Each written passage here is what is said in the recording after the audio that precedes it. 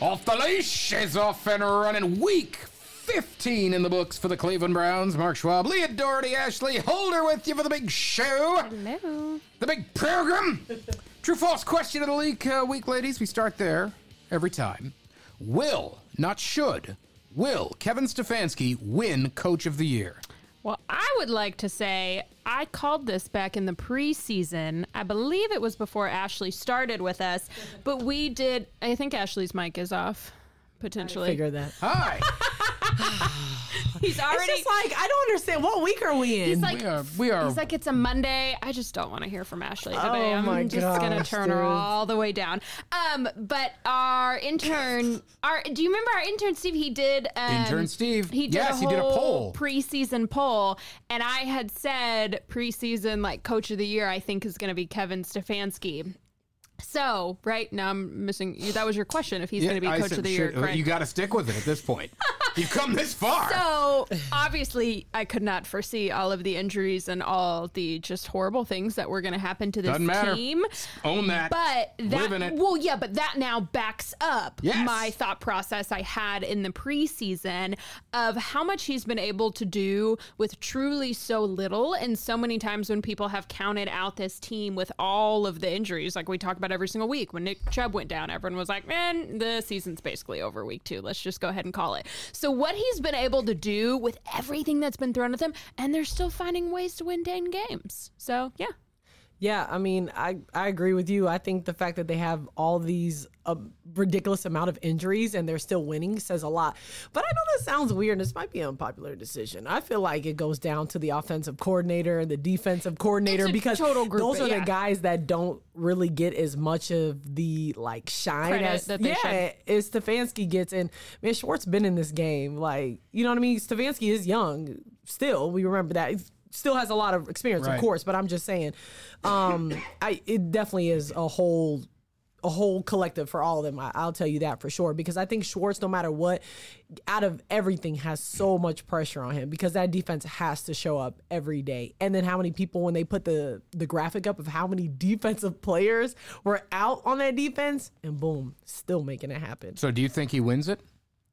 Yeah, I think if they were to win out or even just win 2 more games, Hit 10 wins at least. I think that he should. I think he wins it, because what other team has a better coach, has a better story? What other really coach right now has done more that's with overcome? less? Yeah, exactly. That would make you Right. say like, So I think he should. I think he should if all things continue, but I don't think it's he possible, will. Like 49ers, if they win out. I just- mean, maybe. I just think it's where the Cleveland afterwards. I feel like Cleveland is going to feel screwed. I think it's either going to go like D'Amico Ryans at Houston, who's done a great job. Nobody thought they'd be any That's a good. good point. I think somebody might give it to Campbell with Detroit. I think you can make a No. case for Bowles with the Bucks. I'm not saying these people Right. should win it over Stefanski. Right. I just don't feel like he will, because I don't know. Maybe I'm just waiting for the bad things because I've been in this town too long. So what's your call? Who do you think it would go to if you were to make a guess?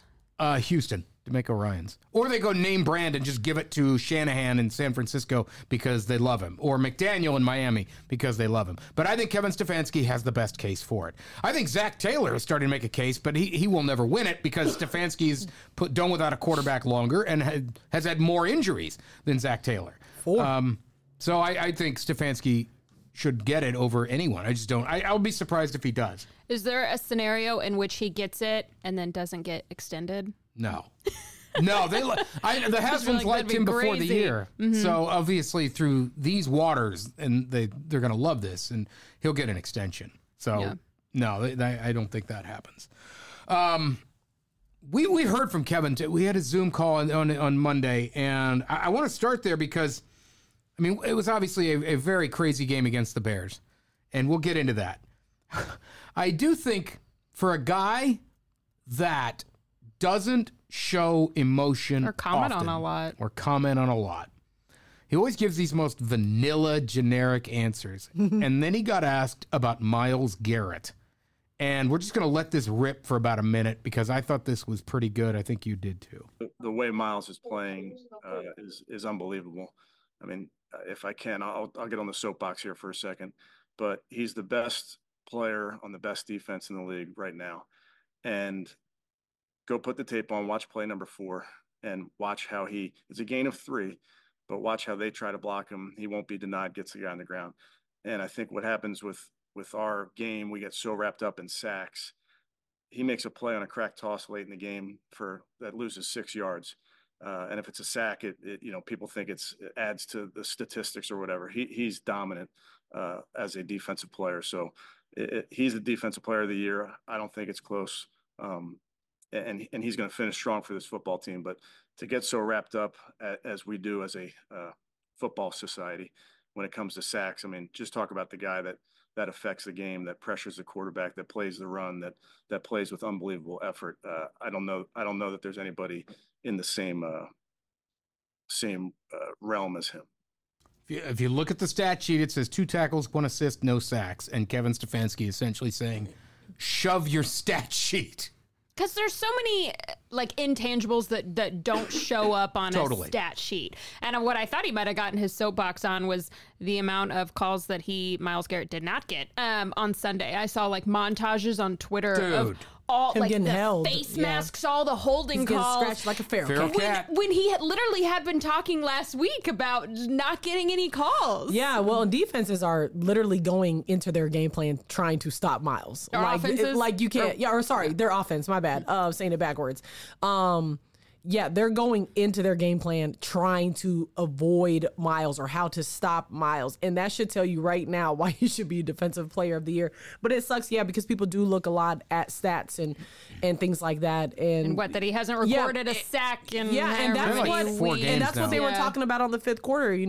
Eric and Josh were like, this could end up hurting him because they're triple teaming him and they're double teaming him and things like that. And he's still producing, but it's not what he's doing before because, again, everyone's just focused on Myles. Yeah. So. And when you have the number 1 defense in the league and everybody is prepping for one guy, that should show you if that's the top player on what's the supposed guy to be the number jumped 1 like defense. 8 inches in the air. Freaking flat foot. He does stuff like, you guys won't remember. I'm sure you know the name Bruce Smith. Mm-hmm. One of the most dominant defensive ends to ever play. And I remember a game, the Bills are playing Indianapolis, and the Colts triple teamed Bruce Smith, the center, guard, and tackle. From center all the way to the left of the line, they just went after 78.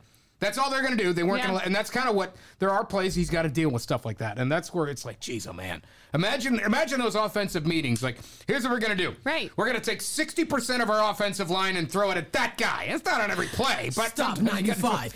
That's exactly what it is. I just like picture them in meeting rooms and they walk up and just like slap a photo of Myles Garrett up on the wall and they're like, this is the game plan. Stop him. That's the game That's the plan. guy. Which is Focus on him. what you hope is opens up, more opportunities for guys like Zadarius Smith Totally. and Dalvin Tomlinson and Maurice Hurst and things like that. Like, I mean, if you want to focus on Myles, then cool, but don't forget that whole D-line is crazy, right? So let them do what they want to do. It's been working so far. So What a show! The score is obviously not indicative of how well the defense played. The pick 6, another interception back to the 1-yard line.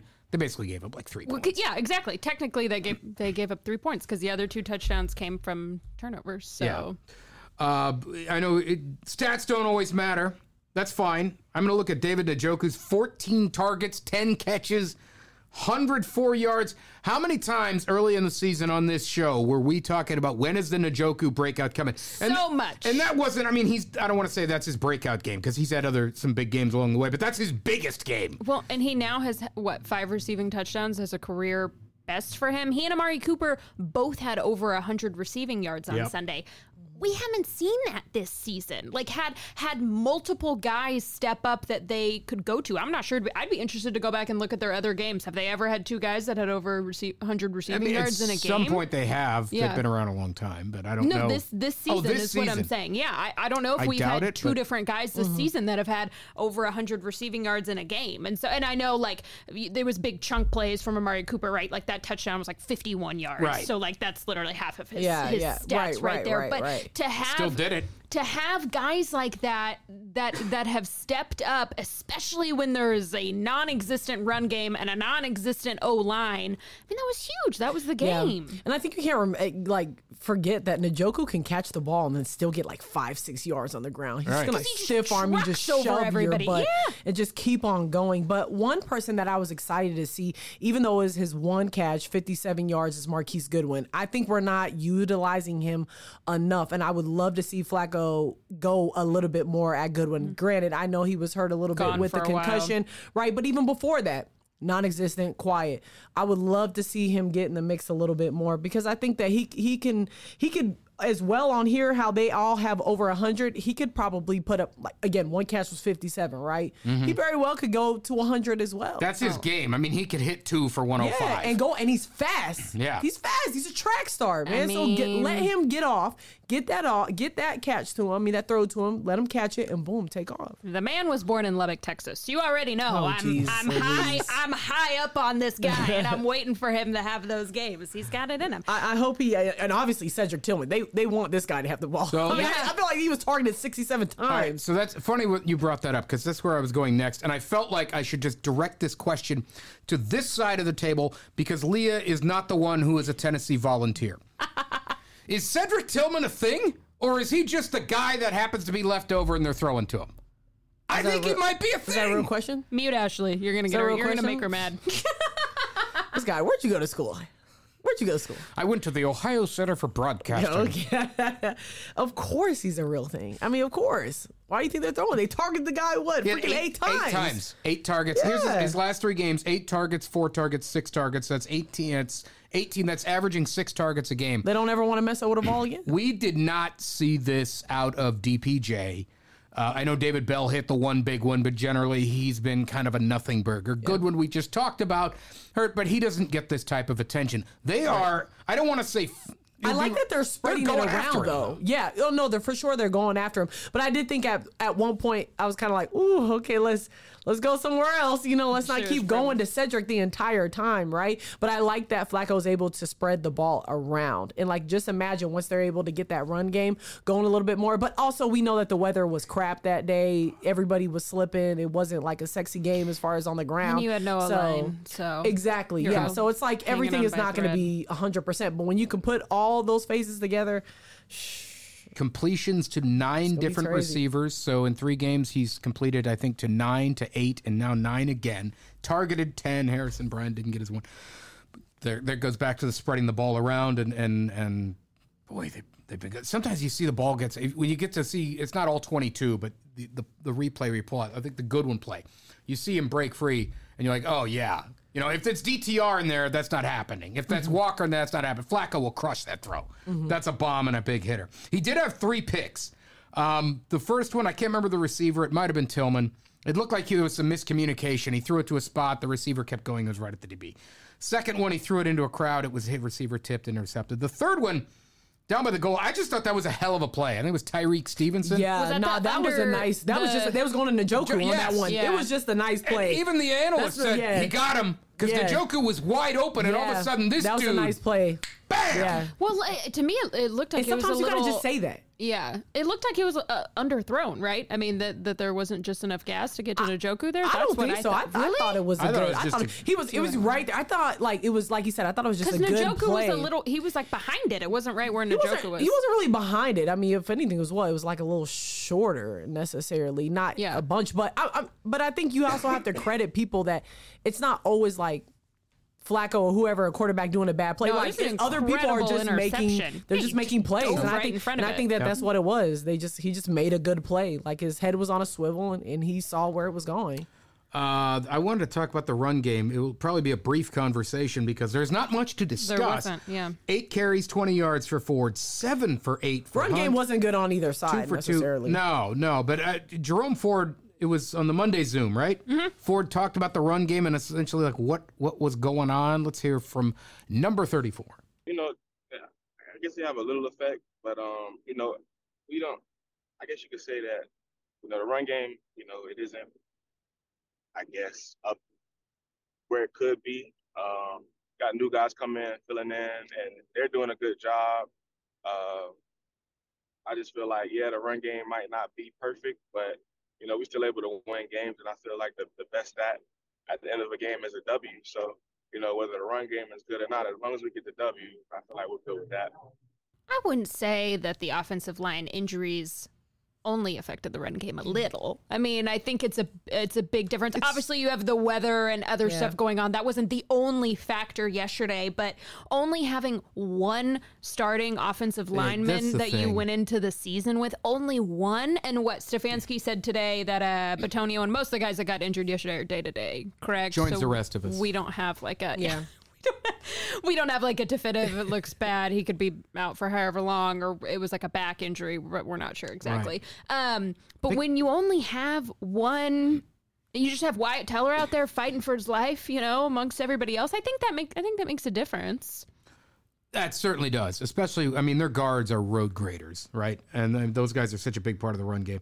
I don't know if that's everything, but that's certainly, at some point, you can say, okay, you're down a bunch of linemen. I can kind of see how that goes. This game with the Hail Mary, we're all sitting here talking, yeah, they won, great game. Mooney's got to feel like that.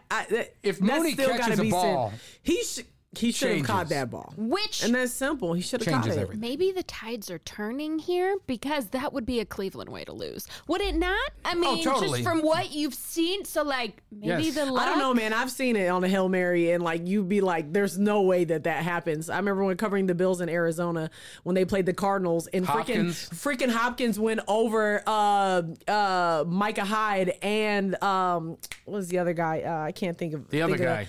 I can't think of his name right now. But literally, they're all three up in the air, and somehow Hopkins still catches it and comes down with it. I mean, the guys talked about that play yesterday too in the locker room. It literally just makes no sense when something like that happens. You know what I mean? I literally thought that could happen, and he was in good position to do it. But when that ball bounced up off of him, I was like, ooh, thank goodness. David Njoku offered a quote I guess we could play here because the FCC has no power here on the internet, but we're not going to because it's a family show. That's the quote you've seen thrown around a lot. Yep. I mean, all the guys, we went around the locker room and asked all the guys what they thought in that moment. And and Amari Cooper described it. He was like, well, normally he was like, you couldn't tell when you were looking, you couldn't see what exactly was happening because it's just everybody's going all up at once. Right. So he said, you normally listen to the crowd to hear the crowd's reaction. But he was like, at first the crowd's reaction didn't sound good, but then they started cheering. So we're like, I think something good happened. And then they were like, oh my gosh, our guy, he ended up coming up with it. D'Anthony Bell ended up coming up with it. But he was like, we listened to the crowd and the crowd didn't sound good at the very beginning. And excuse me, JOK talked on Monday about he was not in on the final Unsung Hail Mary, correct. but he was in on the first half one. So he got asked, it was on Sunday, I think. He got asked about just in general defending the Hail Mary. We always hear knock it down, but sometimes there's a little more to it than that. So let's hear from JOK. I wasn't on the field the last one, but the first one, I think that, nerve-wracking is, maybe that's a bad term for us. I think as players, we've been in these situations so much, whether it's college, high school. Of course, there's more on the line now that, we have established ourselves in a position to make the playoffs, not only make the playoffs, but really to win those games. I think that each and every snap is something that we take not for granted. So we want to make sure that, each and every step is taken with that sense of authority to say, okay, this may be the play. This may be the one. But especially the Hail Marys, when the ball up in the air for so long and everybody's staring at it, you want to make sure that you can find your right spot. In that first one, you kind of like watching the ball go up. And for me, I'm like, I'm not even about to jump. Even though I do believe that I could probably, get up above, half of those guys over there, but it's fine. I just stayed on the ground and was waiting for the ball to tip because usually that's what happens. And as you saw in the last one, the ball tipped again. On about 90% of those plays, the ball tips somewhere. So yeah, that's definitely not necessarily nerve-wracking, but it's more of just wanting to execute, wanting to make sure the ball's on the ground or make sure that you gain possession of that ball. But yeah, I guess that's a better way to answer it. So after making the play in the first one, how was it that you were not on the field for the last one? I'm not sure. I'm not sure. It was interesting, though, because after the game, D'Anthony Bell was talking about the moment, the final Hail Mary, and he was like, those plays just feel so long. It just feels like you're waiting forever for that ball to come. You're just sitting and watching and watching. Feels and like slow motion. Yeah, and while you're not, maybe like JOK said, like, you're not necessarily like nervous, right? You've been in those situations before, but it's just like, there's just so much anticipation. You're just like, okay, like, hurry up. Let's have the ball get over here, because everyone knows what's happening, and you're all just huddled down there waiting. It's time to go. I want to say this, and I'll say his whole name.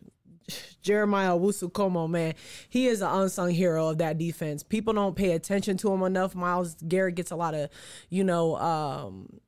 attention and the D-line and stuff like that, but he is arguably probably one of the best linebackers in the NFL right now. He's having an amazing year. He was behind Grant Delpit, second in tackles. He's obviously probably going to be leading this team with Grant on IR. His ability to rush the passer, the way he got after Justin Fields, he's flying all over the field. I mean, JOK, man, he's such a good defender. And I don't think he gets enough praise for the play he gets, and that team has to extend him. He's phenomenal. He's done well this year, and it's only going to get better for him. He is a tough linebacker, and he does not get the praise he deserves. He really doesn't. He's having a big year. He's having a great year. I think he's starting to the last few weeks. People are talking about it a little bit. You're right, generally. Yeah, a little bit, but it's hard when you got all these people on the defense that, you still get left in there. Like, right. I mean, JOK, we just talked to him for the first time the other week. It was during the week. It was last week Wednesday was the first Thursday. time outside of that since I've been here, at least, that they've had him come up to a podium like that. So, I mean, got to give credit where it's due. He's having an amazing year. All right, amazing year. We'll wrap this up here with this. The Browns are 9-5 at Houston, home to the Jets, at the Bengals. They have a real shot to win 12 games. I'm not saying they will, but they have a real shot to do it.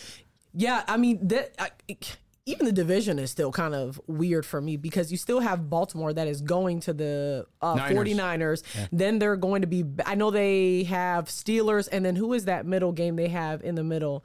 I will look. Because I wasn't sure. Miami. Yeah, Miami. So they have 49ers, Miami, and then with the Steelers, right? Yeah. So I mean, it's like crazy, because I was sitting here today trying to put all these different types of things together of where they might go. Okay, maybe it could be Jacksonville, but Jacksonville doesn't have just an easy stretch for the rest of the season. Then you still have so many South players that have to play each other and whatnot, and now they're all the same between the Texans and all that. I'm like, man, it's just crazy. But it made me excited for the Browns, because I was feeling like, oh shoot, like they could go to wild card and they could win this wild card. Totally. Like I wasn't feeling like that before, but now I'm like, nah, these teams who they're gonna play in the wild card is someone that they've seen, and that they can beat. They can play with on those the guys. road or not.